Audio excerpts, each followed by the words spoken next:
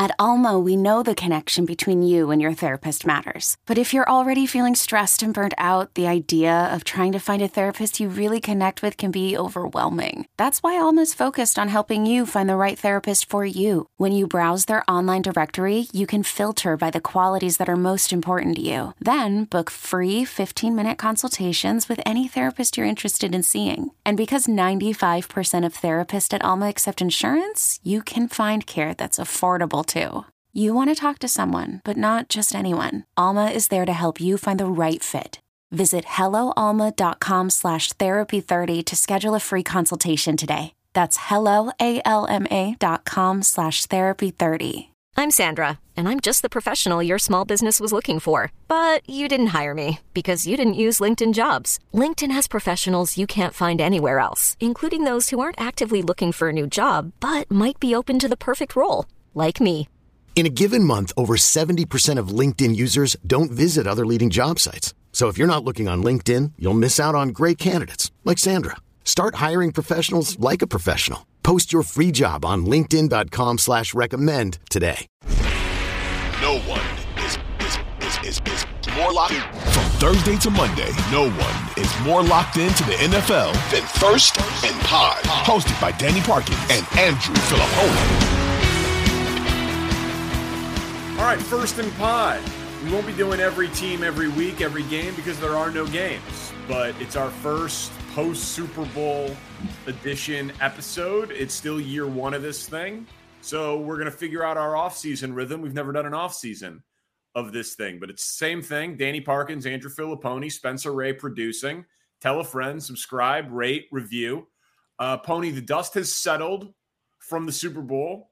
We are recording this on the Thursday after, so about 5 days after the game. The parade has happened.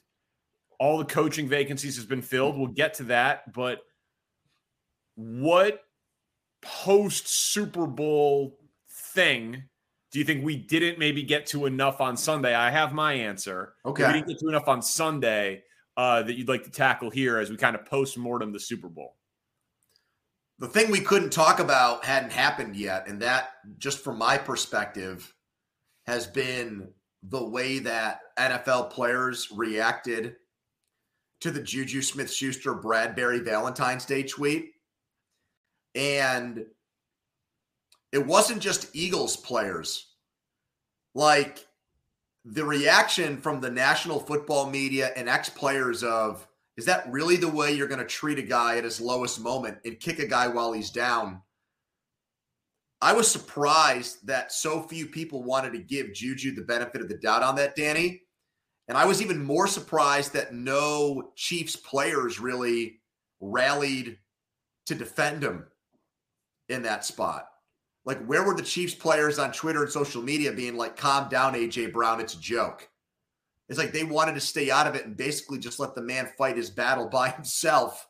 And he just got destroyed for it. So yeah, he did get destroyed. It was a joke. I think that Chiefs players not rushing to his defense makes sense. They're celebrating winning a Super Bowl, and they don't want to amplify what was a corny thing to do. Like, I felt like a couple things could be true right there. It was corny, but it was funny. But the Eagles players dunked on him, and I completely understand why. Like, A.J. Brown being like, Mahomes saved you. You were out of the league. Gardner Johnson being like, I had more interceptions than you had touchdowns. Yeah. Like, you know what I mean? Like, they came at him hard. I thought A.J. Brown's response was awesome. He was like, hey, man, like, we admitted it was a hold. Don't pour salt, basically. And then he napalmed him. Because I thought that Bradbury did us all a big solid. Like, I know you were offended to your core about the penalty, but it would have been a huge topic. And it was already big, but it would have been massive if the Eagles would have bitched and moaned about it. And I thought that the backside camera angle that they didn't really show on the TV broadcast showed a pretty clear grab of the jersey.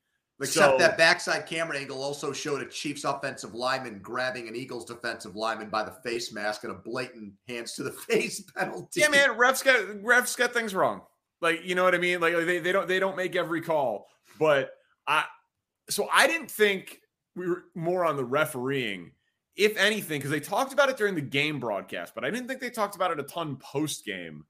The playing surface is something that I think the NFL needs to address. I understand that it can't be uniform if you're going to have grass. Obviously, it could be uniform if everybody agreed to the same type of artificial turf, but players seem to prefer grass to turf if grass is able to be grown. So I'll defer to the players on that. And then horticulturists say, groundskeepers say that you can't grow grass the same in Green Bay, Wisconsin, as in Arizona, as in Miami, as in New York, as in Tennessee. I'll take their word for it. They got to figure out a way to fix that problem, man. Adam Kilgore's reporting in the Washington Post that basically said that they made choices in the 2 years that they were growing that field for that Super Bowl to do the one that looked the most aesthetically pleasing. And then they painted on top of it, and they basically were playing on ice. The Eagles players changed cleats, a lot of them, during the game. The Chiefs did not. There was some analysis on dropbacks that Eagles players, there was at least an Eagles player who slipped on a defensive player, on 35% of Mahomes dropbacks compared to like 18% for Chiefs players on Jalen Hurts dropbacks. That's an embarrassment. Like I don't know what percent it was the reason for the Eagles having 0 sacks on Pat Mahomes. I think their offensive line was great. I thought Andy Reid's game plan was great. Mahomes was obviously a gamer, all of that stuff. But there is 0 reason why the playing surface should be 1% of a storyline of a Super Bowl. That's just insane. So every year the competition committee looks at things. They've got to figure out a way to have some league-mandated baselines for the playing surface at these stadiums.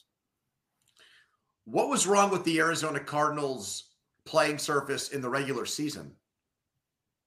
I don't remember or recall watching any of their games and this being an issue. It's not like they didn't play any games that were nationally broadcast or in prime time. They played the Bucs late in the year on Christmas night, and I don't remember any of this stuff happening. So why did they go to such extreme lengths to try to put a unique playing surface together for the Super Bowl? That makes no sense to me. No, they tried to fix something that wasn't a problem. But they were bragging about it, man. They were like, we got the Sod Father. We got George Toma. We consulted with the PGA Tour. All these things. Honestly, if I'm the Eagles, that's a bigger controversy than the holding penalty. And I know both teams played on it. I understand that. And you prep everything for a Super Bowl, and the Chiefs clearly had the right cleat game plan to slip less. But Olsen was calling it out all game. Yeah. They talked about it in pregame warmups that the field was slick. That's just unacceptable. Yeah, and I haven't gotten a satisfactory answer from the league on why that happened yet. The Super Bowl is partly played at a neutral site, so it eliminates stuff like that. That's supposed to be the idea. That the last game of the year is played and the weather or the elements or something like that is not an impediment or an advantage for any team or whatever. And clearly in this game, it took away from the quality of game in some way. I mean, it's still 38-35. I think if it's a Super Bowl that looks like Rams Patriots, or it's a sloppy turnover fest or something like that, like Bears Colts, if it's a game like that, I think it becomes an even bigger deal. Or if a star ruptures his Achilles. Yeah, or that. I mean, that's the other way of putting it. Is your child struggling with a specific subject or need help with homework? Are they asking questions that you're not sure you can fully answer? IXL Learning is an online learning program for kids. It covers math, language arts, science, and social studies. IXL is designed. This program will improve your kids' grades. Studies done in almost every state in the country. The kids who had IXL are consistently doing better. Powered by advanced algorithms, IXL gives the right help to each kid no matter the age or personality. And it doesn't have to eat up all your time. One subscription gets you everything for all the kids in your home, pre-K to 12th grade. So don't miss out. 1 in 4 students in the U.S. are learning with IXL. IXL is used in 95 of the top 100 school districts in the U.S. Make an impact on your child's learning. Get IXL now. And listeners can get an exclusive 20% off IXL membership when they sign up today at IXL.com/audio. Visit IXL.com/audio to get the most effective learning program out there at the best price. Like that was what I kept. That was what when I read that Adam Kilgore piece, I was like, Jesus Christ! Like, yeah, they were playing with fire. Like that was a. I mean, we had Odell Beckham Jr. have a non-contact knee injury in the Super Bowl last year. It didn't change anything. You know, I mean, this is. I'm saying like the players complain about like MetLife and that that patch turf that still like 6 of the stadiums use. So it just is crazy to me that NFL players know what fields are more dangerous than other fields. That should not happen. Yeah. I want to say I agree with everything, just about everything that has been said about the decision by Arizona to hire Gannon out of that game as their head coach and the way that it relates back to Bieniemy. Like, it's ridiculous that Bieniemy only got like the Colts head coaching one of like a million guys who were interviewed for that job. And so many people have rightly pointed out, why didn't Doug Peterson or why didn't Matt Nagy suffer, or why didn't they get docked in their interviews for having Andy Reid really call the offensive plays and run the offenses there? And they moved the goalpost for Bieniemy. And now it's like he's got to go to another team with a defensive head coach and be the offensive coordinator in order to get a head coaching job. I think it is BS. Like, why would you want the guy who coached the defense that got worked over in the Super Bowl over the guy who Andy Reid said he in film study found the deficiency in the Eagles' red zone defense that directly led to us scoring 2 touchdowns in the game? I don't get it. Yeah, it's insane. I mean, he's had 15 head coaching interviews, man. So there's obviously the NFL's historical and present day embarrassing track record of hiring minority coaches. That's obviously a huge part of this. There's also, he's getting these interviews. No one is saying that he's doing a bad job in the interviews. But people have, like you said, moved the goalpost to he's got to go be the offensive coordinator for Washington, or he's got to go be the head coach in college or something like that. That's insane. I don't think Matt Nagy ruined it for him. Doug Peterson got another shot and looks like he's doing great in Jacksonville. So I don't think it's like the league has turned on Andy Reid disciples. I think it's possible that non-quarterback is part of it. And I think it also gets trickier with the Byron Leftwich situation, where like Bruce Arians left and the Bucs offense dropped significantly. And I think that in some ways, a lot of the reporting has been out that like Andy Reid just talks up all of his assistants to try to get jobs. He talked up Mike Kafka for the Cardinals gig. He claimed that Matt Nagy was the play caller ahead of the Bears interview. And that's like since been debunked by reporting. So I think that there is like everybody knows, and Andy Reid is now being heralded as this like all-encompassing genius. Now that he's won and been paired with Mahomes, that I think people are a little bit more hesitant to give the offensive genius's number 2 a gig for this offensive genius, because it's not that way for Sean McVay. Every Sean McVay guy is getting hired, but they're all white dudes. LaFleur and Zach Taylor. It's a travesty that Eric Bieniemy hasn't gotten a job. And I agree that it hasn't been very well reported, because I'd almost feel better if someone was like, the guy sucks in interviews. But no one's come out and said that. No one wants to put their name on anything like that. So but you're telling me Adam Gase interviewed well with the Jets? That's what I'm saying. Got 2 head coaching jobs. It is a total black mark, no pun intended, on the league. And that was one of the things I wanted to talk to you about, was the fact that both Eagles coordinators get hired. I know that Gannon I talked to Wannstedt about it on the show today, Dave Wannstedt, and he said that he advised all of his coaches, like, when you're hot, take the job. Like, there aren't that many people that can pass up a job and absolutely know that they'll get a job next year or the next cycle or the next cycle. Like, you got to cash your chips in when you're hot. And you saw that Gannon called Kyler Murray elite, and he can't wait to go find offensive coaches to hire to build around his skill set. I read that as you're just telling the employer what they want to hear. I think that people passed on that job because they didn't want Kyler Murray attached to it. But he is attached to it. Yeah, I mean, the organization also does not have a great track record when it comes to winning. I know it's been better lately with Arians when he was there, and Ken Whisenhunt before that. They went to the Super Bowl with Kurt Warner, but they fired Steve Wilkes after 1 year. They gave up on a first-round quarterback after 1 year.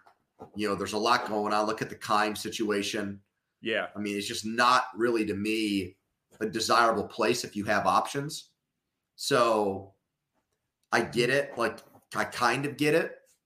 But at the same time, you're telling me, like, the best they could do is a guy who in Philadelphia they were talking about as a liability defensive coordinator.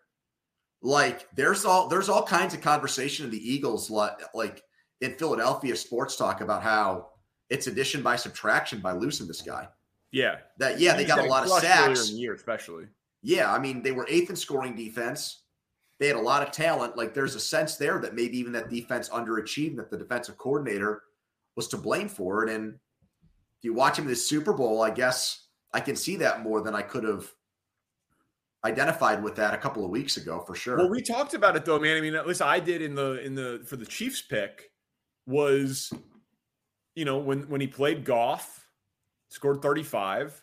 When they played Dallas, one time he got Cooper Rush. The other time they gave up 40. When they played the Packers and Aaron Rodgers gave up 33, and Rodgers didn't even play the whole game, and then didn't really play any other good quarterbacks. And that's not hyperbole. Like, their schedule was, they kind of peaked defensively with that Monday night game against Minnesota when Darius Slay owned Justin Jefferson. And then they beat up on the Giants and the Commanders and the Saints and Brock Purdy with no elbow. And I think they were a good defense that was inflated by a horrid NFC and some schedule luck. So I also, I'm biased towards offensive coaches always. But so, like, I'll be floored if the Gannon thing works. Yeah, I know. That's how I feel. But the Steichen thing, just conversely, because I thought that Jeff Saturday was going to get the job, the fact that they didn't hire Jeff Saturday and hired an offensive coach makes me think, not that it's a great organization, but Chris Ballard is widely regarded as very good at his job, even though he's had a bad few years, like post Andrew Luck, in terms of identifying a quarterback. That's one that I'm inclined to believe is going to work because they waited, they got their guy, they didn't go with the incumbent, and they hired an offensive coach. So, like, just judging these hires like books by their cover, first blush reaction, that feels like it's the right type of hire. But it feels to me like you were married to somebody and you liked all the traits in that person and you just wanted to get a younger version of that guy in your second marriage. Like, it's just Frank Reich all over again. It's like almost the identical resume to Reich. And so when that hire happened, I'm like, why didn't they just keep Frank Reich? Okay, so that's interesting. Frank Reich, for, people have gotten on him a little bit because of the way this year went. Look at his win-loss record with a different quarterback every year. It's impressive, in my opinion. To do what he did with Phillip Rivers for 1 year to make the playoffs, they almost beat Buffalo in Buffalo. He had Carson Wentz at 9-8. Carson Wentz had 28 touchdowns and 7 interceptions there. Yeah, Jacoby Brissett for a year, like you dumped him and you're like, well, who are we going to get? Oh, another Eagles offensive coordinator who went to the Super Bowl and comes kind of from the same coaching tree. And an arranged marriage with Matt Eberflus. Didn't even get to hire his defensive coordinator or staff. What's interesting about that is when the Bears fired Nagy, I said the crazy thing about this is I still believe in the process that landed them on Matt Nagy. Like, it didn't work. He was stubborn. He didn't adjust scheme to his personnel. And he clearly was like a one-trick pony who couldn't do it once he got outside of Andy Reid's shadow and adjust. But I said, I was like, I'd hire Doug Peterson. You know, I said, I know they won't. So we basically never talked about it. Yeah. But I was like, Doug Peterson, Andy Reid disciple, been a head coach, won a Super Bowl, won with multiple different quarterbacks within that system. Like, I think it still is the right type of hire. And so if you're saying he's just Frank Reich, but younger, I get what you're saying. But like, if like the Broncos went and got Sean Payton because they needed credibility. But if they would have gone from Nathaniel Hackett to and then hired like Ben Johnson, if he didn't go back to Detroit, like the young offensive coordinator from the Lions, like to me, that's the guy you always want to hire. Because if you hit on him, if you hit on the guy that's the good play caller and the good game planner who can maximize the quarterback, it's by far the most valuable thing in coaching in the NFL. Well, it's just a shame that Bieniemy is in this spot. I'm dying for him to get an opportunity because I want to see if he can do it or not. Like, there's not another assistant coach in the NFL who I have more of a curiosity over in terms of what would he look like as a head coach than Eric Bieniemy right now. I'd love to. I'd love to know what someone would say off the record about it. Like, but not a Kansas City person. You know what I mean? Like, how is that story not out there? How is like a Don Van Natta or somebody like that? How have they not done an investigative piece on how this guy in a league that craves offense, he's been associated with this offense for 2 Super Bowls and 5 AFC championship runs in some capacity. And he's had all these opportunities and people just keep passing him by over and over and over again. I've never seen anything like it. And it's not like people that have coached under Andy Reid haven't worked. You know, he doesn't have a reputation like Belichick where nobody can recreate it. Some guys have been, I mean, they haven't all been offensive guys, but I mean, John Harbaugh was on his staff. Yep. Chico Rivera coached under him. McDermott coached under him. Obviously, Doug Peterson. There was 3 years ago, 8 of the 32 coaches in the NFL had coached under Andy Reid at one point.